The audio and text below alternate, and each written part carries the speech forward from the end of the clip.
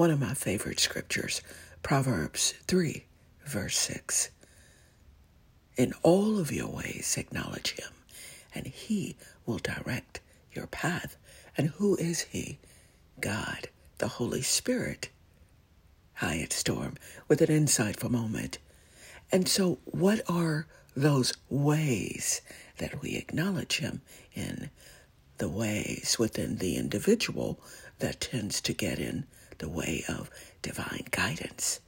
The way we interpret is very different from the way God interprets. The way we do particulars is very different from the way God does whatever it is that he does.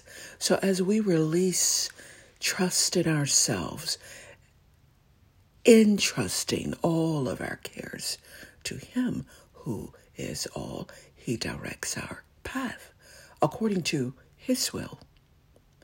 So in all of our ways, we acknowledge him so that he can and will direct our path.